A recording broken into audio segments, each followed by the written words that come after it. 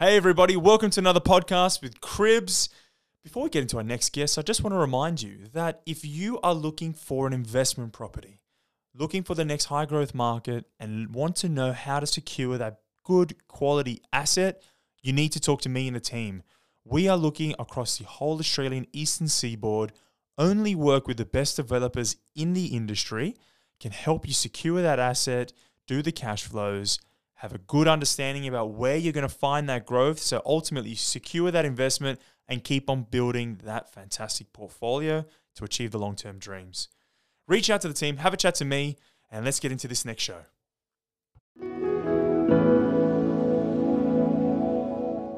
Hey guys, Dominic Nescia here from Cribs, and today we have the infamous Michael Malik from JAPM. Is it JAPM? It's JAPM, that's it. I'm so glad I got that right in the first time. Some people say JAPM, but I say JAPM. Mate, thank you very much. And it's Thank so good you, to have you. You're one of the boys from the hood, and I don't say that lightly. One of the inner Westies. That's it. That's one of the things that we actually resonated on. Now, Michael, just a little bit of an introduction, works for, I think, some of the biggest and actually all the biggest builders and developers in Australia. We met, I was hosting an event for Pace, and Michael does a lot of work for Pace, Sekisui House, and some of those really big guys. And what struck me about Michael is his attention to detail, his code of ethics, the way that he approaches construction, and his ability to very simply explain the way things should be done in the construction industry. And I just really needed to get you on this podcast so that our listeners and people that are out there buying property can get a sense of how construction should be done, how it is done with some companies, and things that they should be mindful of when they're going out to site and doing those inspections and things. So thank you very much for coming on today. Thank you. Thanks, Dominic. So without further ado, would you mind just giving us a little bit of a background on yourself, what you're currently doing, some of your clients, who you are, just a little bit about that? Yeah. So I set up the company JPM. Well, it actually goes back to 2004 when I first set it up, and I've been contracting and consulting to a number of developers. Yes. And some builder developers as well who have been working on site on some of their projects. So mainly large style developers, residential. Done some commercial projects, done some institutional projects. We're doing a job up at Coffs Harbour at the moment, a drug and alcohol rehabilitation centre for the Pace Foundation. That's quite an interesting project. And we've done some fit outs. And we've done some subdivisions as well, so land subdivisions, quite large subdivisions. We work for developers as well as capital finance organisations who lend money, so we will play the part of the lender's representative to oversee and check some of the developer or builder works that are occurring to ensure that they're on track and the quality is up to scratch as well. Okay, so you'd say very well qualified to help us understand what is a defect. That's a word that gets thrown around a lot these days. People go out, they buy an apartment, they settle on it, and there's often this big struggle between clients and the developer / builder to say, well, what's a defect? Is that scratch on the handrail a defect? Is that ceiling that's bowing? Is that a defect? I wanted to hear some of your thoughts on, what is a defect? Can you give us a little bit of a broad idea on what that is? And then later we can talk about what's a defects liability and how does that work? Okay. So very simply, look, there is an Australian standard for defects and they identify that. But look, in a very simplistic version, a defect's an abnormality that arises either out of incomplete works or faulty workmanship. That's really it. So, That's the baseline. There's what I would call in my work. There's probably about 4 different types of defects. So thinking about those in their relevant quadrants, I would we'd look at the first one, which I would call a design defect. So the design defect is something that in terms of the layouts, the initial design, you could probably look at how some of that hasn't worked properly. And by that I mean, for example, you walk into an apartment and the kitchen's wonderful, the layout's great, but they haven't allowed enough room for a fridge. You think, I wish they had a bit higher and wider, and I could get a 570 litre in, or instead of a 410 litre. So they're the things that you look at, and you call what I would call a design defect. Not enough room in the laundry. How they have nice little pokey laundries. Some of them are great, but they don't allow enough room for quite a large a dryer, if you want a large dryer, or a large washing machine. And then it's all relevant. But you look at that and you say, I want this size dryer, but it won't fit in there. So these are what I would call types of design problems. Not having the toilet roll holder in the right spot. You're doing the yoga to try and get clean yourself. So they're sort of things. Now, a lot of the times they're not fixable. Yeah. Because they're already set in the process of the construction. But having better designs, I think, is very important. So that's the first thing. Then the other thing I would say is there's the services defect, and this is to do with electrical, mechanical, hydraulic services, air conditioning. Air conditioning is a big thing. So as soon as you walk in, if the AC is not working, that's a problem. If the light switch doesn't work, or you press a switch and different light turns on or something else turns on, that's a problem. If you're obviously the obvious defect that I've seen is your toilet's not flushing, the water hasn't been connected. These are service defects, but they can be fixed. Obviously, the builder has to come back, they have to fix it, reconnect, etc., change the wires. So I've seen these happen, but again, they are fixable. The other type of defect is what I would call incomplete works defects. Now, these are where you walk into an apartment, you're ready to be to have it handed over, and there's a knob missing off a drawer, or the paint, they haven't finished the final coat in a room, or you look where the fridge space is, you look up and there's a hole in the ceiling. You think, I need to patch that and paint that. So these ones, yes, they can be fixed, but again, when you walk in, these are the sort of defects that we've seen that shouldn't really be there. And then you've got the final one, which is workmanship. And that's really where, the broader range of defects most people see. The chips, the scratches, the carpet coming off in the corner, paint edges, rough edges on the doors, the handles not sort of, a bit loose. And you can go on and on about these things. So that's predominantly what I would call the 4-stage or the 4 key defect areas that we would look at and we notice. And what does a client... Does a client have the rights to come back and request those things be done, or what? How does that defects liability period work? And what is that? Okay, so what happens? There's two things. So a builder has a contract with a developer. Yes. That builder, predominantly under that contract, has what they call a defects liability period. So, and that usually is, in most cases, 52 weeks from the date that they actually contractually finish their works. So when a builder hands back to the developer, 52 weeks from that date, and there's a formal date in the contract for that, 52 weeks after that, they have to service any defect and repair, rectify any defect that was undertaken by them, by the builder, and that's under contract. So that's pretty much set in stone. Some of the purchases, when they've come in, let's say you bought a unit, you come in, sometimes you get a period of what they call the 90-day period to identify defects. So a lot of purchasers will think they've only got that 90 days to clear the clear the air with making sure they've checked everything out and come back and identified defects back to the builder. But what really is the case that you've got 52 weeks. So and people just need to know when that time period starts and when it actually finishes.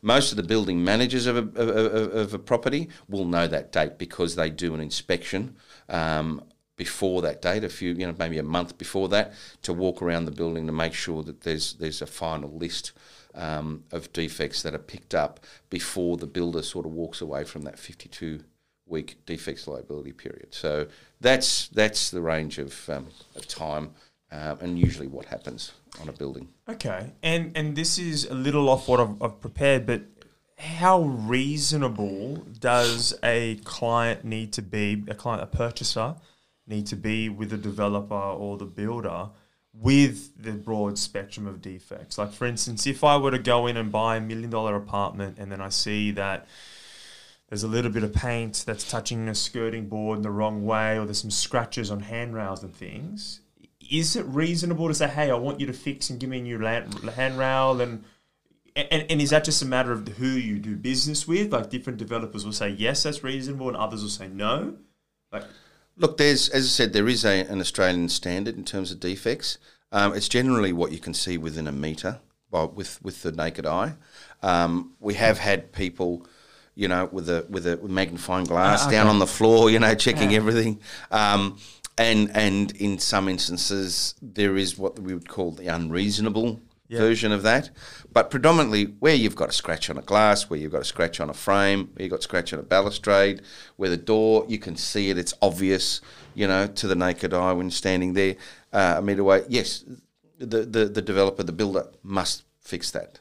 That's definitely something that is repairable. And on that, do you think that the current standards are set high enough? Like, do you think that they're high enough to protect purchasers, and are they sort of monitored closely enough? And if you don't think so, where do you think there might be some failings or some room for improvement to protect purchasers? Because look, the current standards are quite reasonable. Yes. I think there's developers out there that go the extra mile, such as Pace.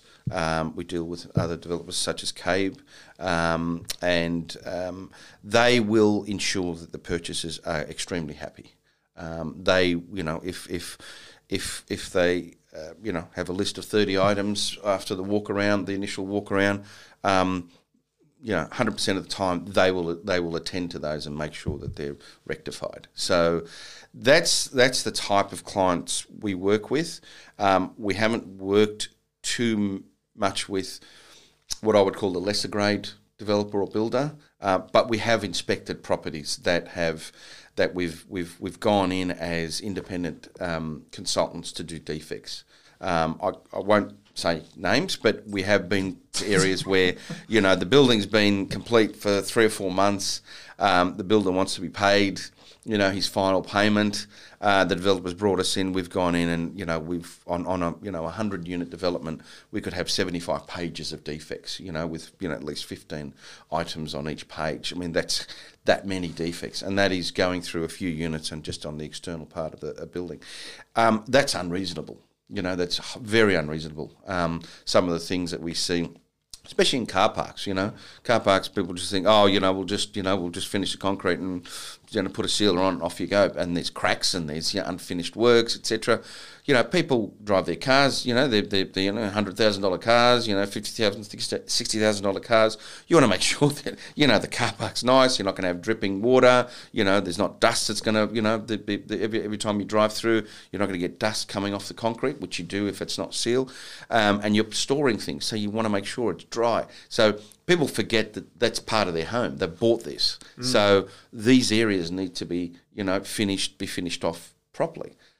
So coming back to being reasonable, I think a purchaser buying a $1 million apartment, it's reasonable to expect that everything is in order and there are no defects. The same way you'd buy a $100,000 car or a $50,000 car, and there's no defects with that. Correct. You go to any car dealer, and if you can spot a nick on a car, guess what? You either get a big discount or you'll get another car, or you'll just pick something else. I like that. So back to some of the building standards and things. And the reason why I'm asking you these questions and why we're touching on all of this is because there has been a lot of media hype, and it's not just hype. There has been issues with different towers and buildings falling over, getting cracks or sinking and all that kind of stuff, and cladding this, and there's been issues in the market. Do you think that can you comment to some of that, or can we talk a little bit about some of the common mistakes that we are seeing, or how builders and developers can avoid it, and are these mistakes happening because they're not following regulation, or are you doing something more or extra that allows for your buildings and your sites to run so smoothly and cleanly? Was that question clear? No, 100%. There's a couple of things in there, I'll cover both. One is in terms of standards, Australia's got some of the highest building standards in the world. I used to work in Dubai and India and Egypt, and we especially in Dubai, we actually utilised a lot of the Australian New Zealand standards as well as the European standards. But Australia holds some of the highest levels of building standards in the world. The thing is, we have a standard for pretty much everything across the building industry.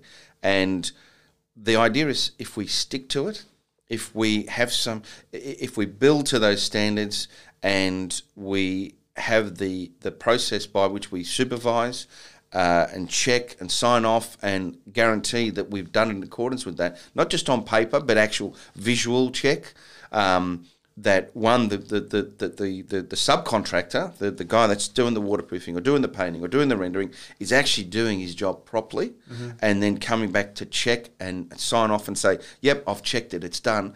If we just stick to that simple process, you'd have a lot less problems. And I know that there's so many people in the industry that will agree with me, because a lot of the time it's push, get it done quickly, let's get out of here.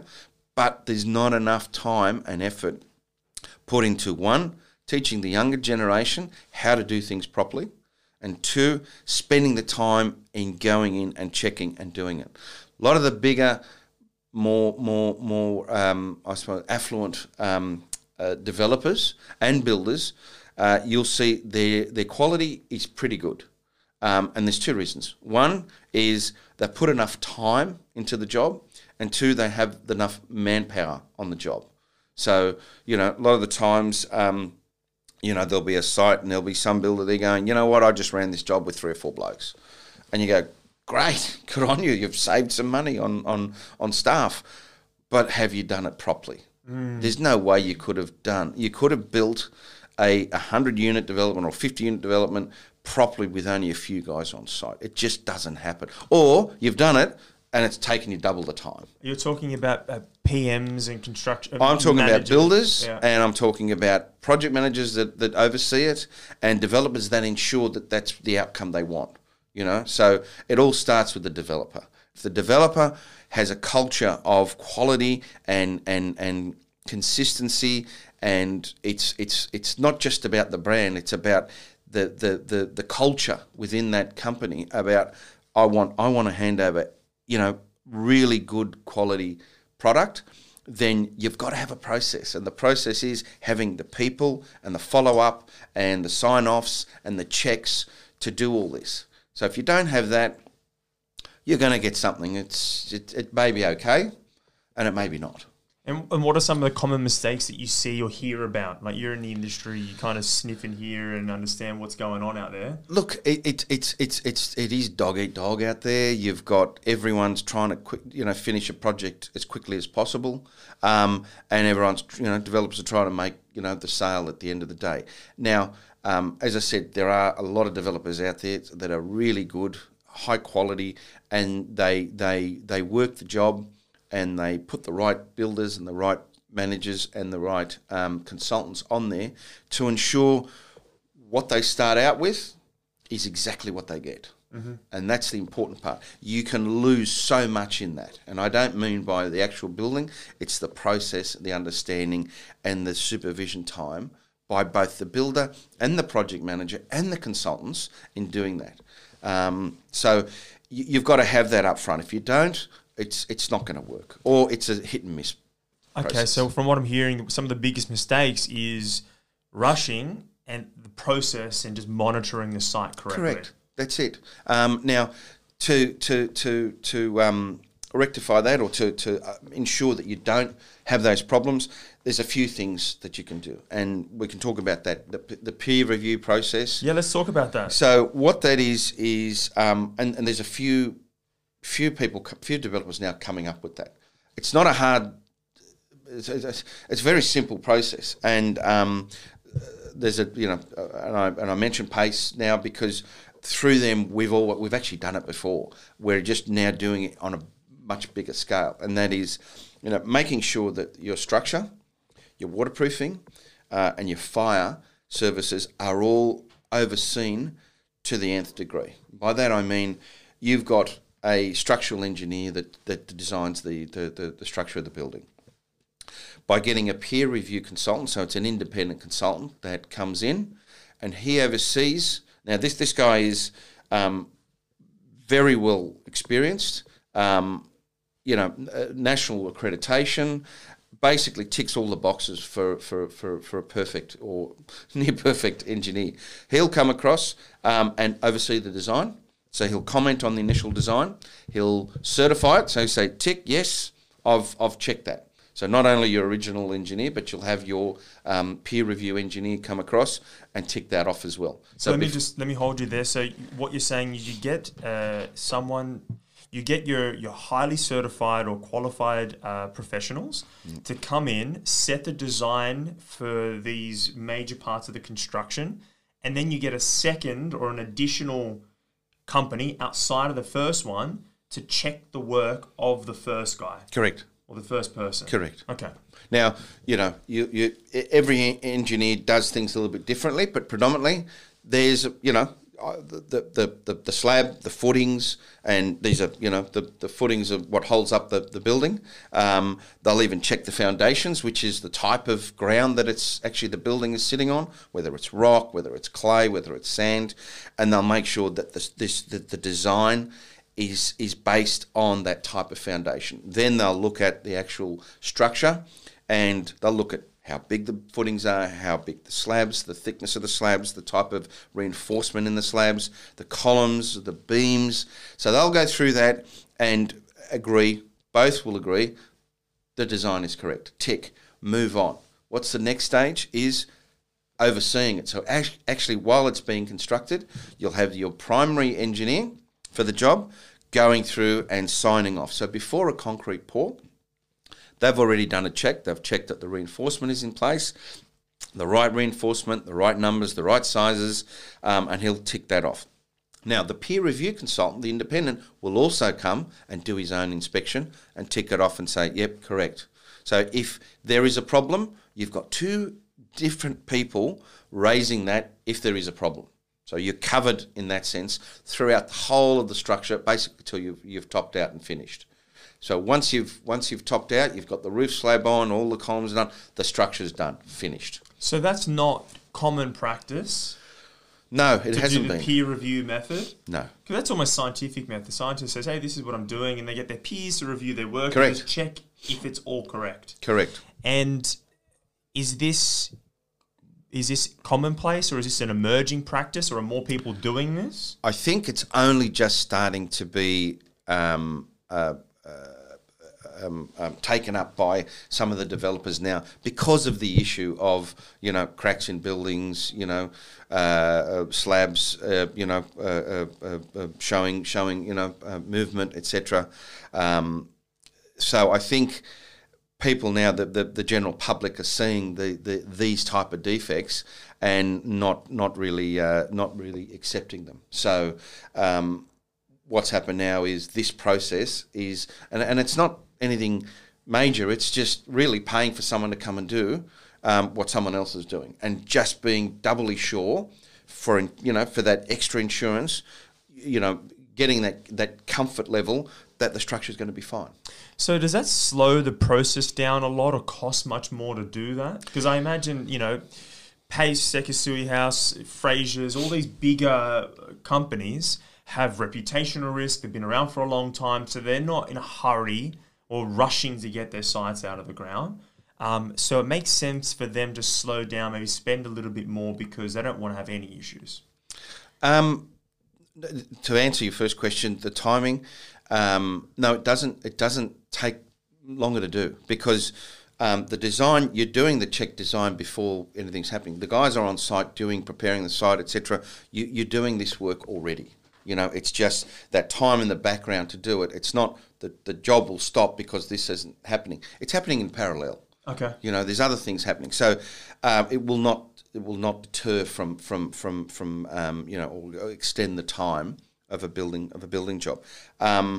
So that's the first thing. The second thing is the cost. Yes, it will cost a bit more to have a independent consultant to come in and do that. But in reality, what's, you know, another $50,000-$60,000 on a, you know, on a $40, $50, $60 million job? Right. It's not much. It's not crazy. And it's a little bit more. It's like taking a little that extra insurance policy out. Yep. You know, so it gives you a lot. As a developer, it will give you a lot more comfort. As an owner and purchaser, it should give you more comfort knowing that, you know what, I have had two guys look at this thing. That what more could be done? You know, everything that could be done has been done. That speaks to the integrity of the people doing the building, and Correct. it just adds that layer of confidence. And that goes also for waterproofing and fire, which I mentioned. Now, waterproofing is always a big issue in bathrooms and balconies, etc. So the same is also happening where there's a waterproofing consultant that comes in. You've got your main consultant, and they go through the building and they test. Now, that's one of the things that is required for the occupancy certificate. So the private certifier on a job will come and inspect 10%. He will physically and visually inspect 10% of the bathrooms to see that the waterproofing has been undertaken correctly. However, what's now being done is, such as PACE, they are undertaking 100% of all of their bathrooms are tested and checked and certified by the primary consultant. They're also getting an independent consultant to do exactly the same. So number one consultant will come through, and number two will then follow through. So they'll organise times. Obviously, you're not doing it all at once. Mm-hmm. You do 5 or 6 bathrooms at a time. So that's what happens per level. So the consultant one will come through. He'll do a test. He'll let the water out because they'll undertake the waterproofing. They'll block it up. They'll put water in, and they'll actually test it. Okay.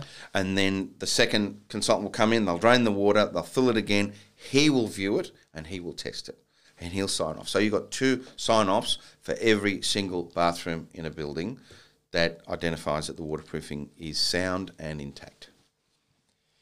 Wow. It sounds like it's a much more deliberate process than what I anticipated, than what I've seen out there as well. Mate, thank you very much for that. Let me just ask you now, how do you manage the defects at settlement, and how should you know, a client approach managing the defects? Like, how do they go about making sure that they're getting the right building and things are all correct? Like, they're not construction managers or project managers. That's a good point. We when we sit with our clients, we look at a project in 3 stages. It's the first stage, which is the design and review stage. So even if we're not there at the design stage, we only come into the construction, we'll still look at the design phase of the project and say, we'll comment on it. You know, if we think there's something there that should be changed before the construction starts, we'll give that advice. The second stage is obviously through the construction, and we run through that whole process from the day one to last day of construction, and we'll manage that process. Before final day handover, we have what we do, the defects management process. A lot of the clients previously thought that was a bit of an extra cost that they didn't need to have, and they wanted to come and manage that process themselves. Clients being the developer. Okay. Correct. And we used to put a lot of time and effort into that process. That's what we generally do about 3 months. 3 months out before the final handover of each of the apartments. And what we do there is that defect management is we start walking through. This is the finished, or just before it's finished. We'll walk through and start to defect every apartment. So we'll walk through with the builder, unit by unit, area by area, and we'll do the outside after we do the units, and defect the units with the builder. We'll hand over that list, or if it's done on a web-based system, then it's on the computer. They have it on their iPads. They'll go away, they'll fix them up, and they'll call us back, and we'll check that. So that's what we call stage one. Stage two is when the purchasers come in to do their walk around. So they'll come through. Let's say the builder has finished everything and he's ready to hand over. The developer then brings in the purchaser. We'll walk around with the purchaser. So you'll help the purchaser, and if they don't have you, should they go and get an independent consultant? Yeah, we welcome building purchasers to bring in building inspectors to walk around, because at the end of the day, some people feel comfortable that they've got someone outside of the process. Makes sense. And we welcome that. So whether it's a building inspector that will come and we'll walk around with them, they'll identify defects, we'll log them, and we'll take that and then send it off to the builder and make sure at the end that the builder has finished all of those. So by the time the purchaser is ready for settlement, all the defects should be completed. So when they walk in, turn the key to walk in, there should be nothing left. Now, having said that, a lot of the time you don't pick up defects until you've gone in, started, used the dishwasher. Started living. So you might find a couple of things here and there that pop up. There's there may be an adjustment of a cupboard or something later, or the fridge has got a scratch that I didn't see if the fridge came with the apartment. And then there's a process by which that's logged through the building manager, and will ensure that the builder jumps onto that and completes that work as well. Now, we have that through the 3-month process.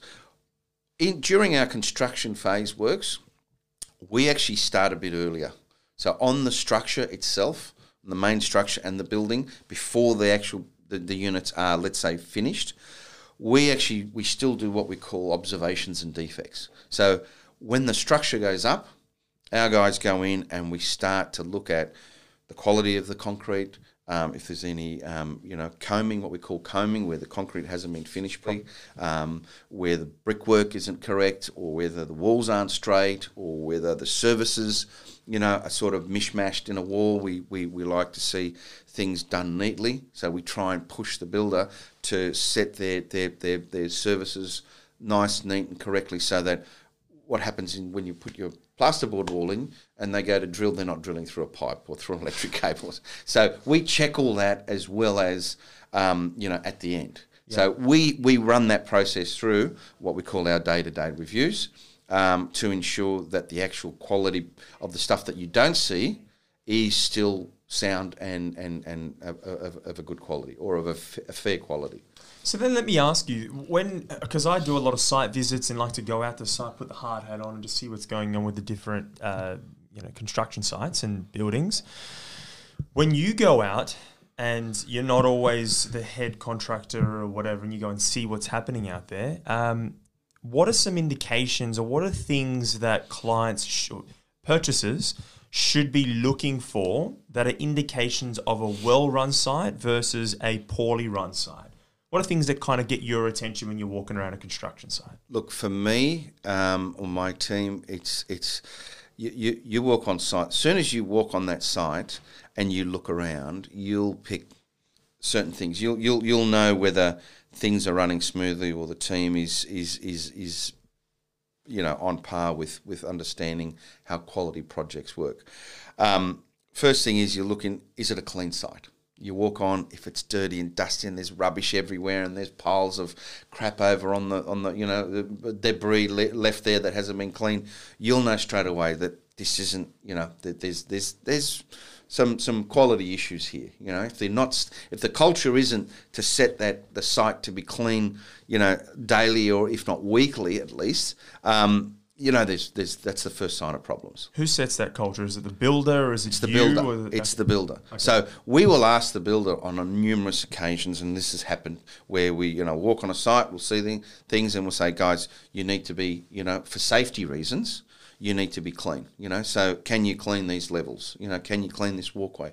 Can you take the debris from the from the side of the site, etc. Can you make sure you've got more bins?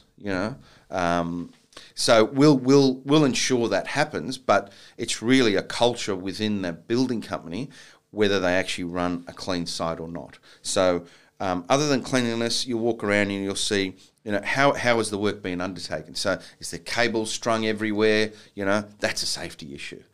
So if they're not taking safety seriously, then they're not taking quality seriously. So that's another trigger that you would look at.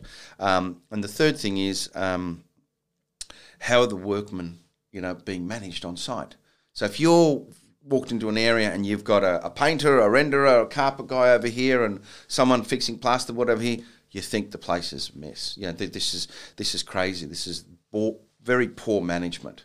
So the idea is to methodically and systematically run your projects, structure up and finishes, where you can, following through in a very systematic and methodical way.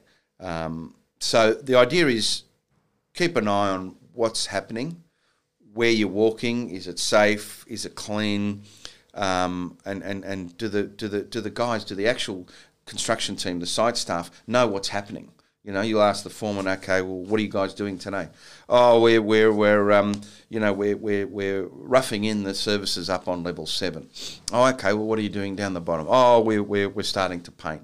Okay, that's great. And you walk around, there's no painters there, and there's someone else doing something else. You think you need to know, you need to know what you're managing. If you don't know who's on your site and who's managing what, that's a problem.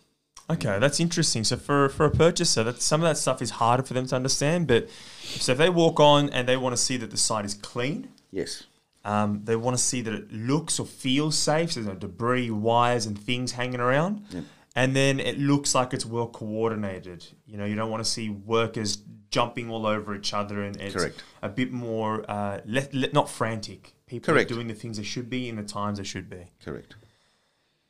Michael, thank you very much for today. I feel like we've gotten to touch on a whole heap of topics that are very important, especially now when there's so much fear around that construction process and what's happening with brand new developments out there.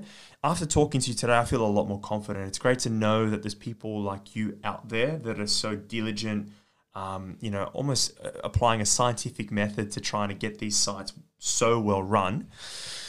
Thank you very much. Pleasure. Thank you. Thanks, Dominic. Hope to have you again. Thank you. See you guys.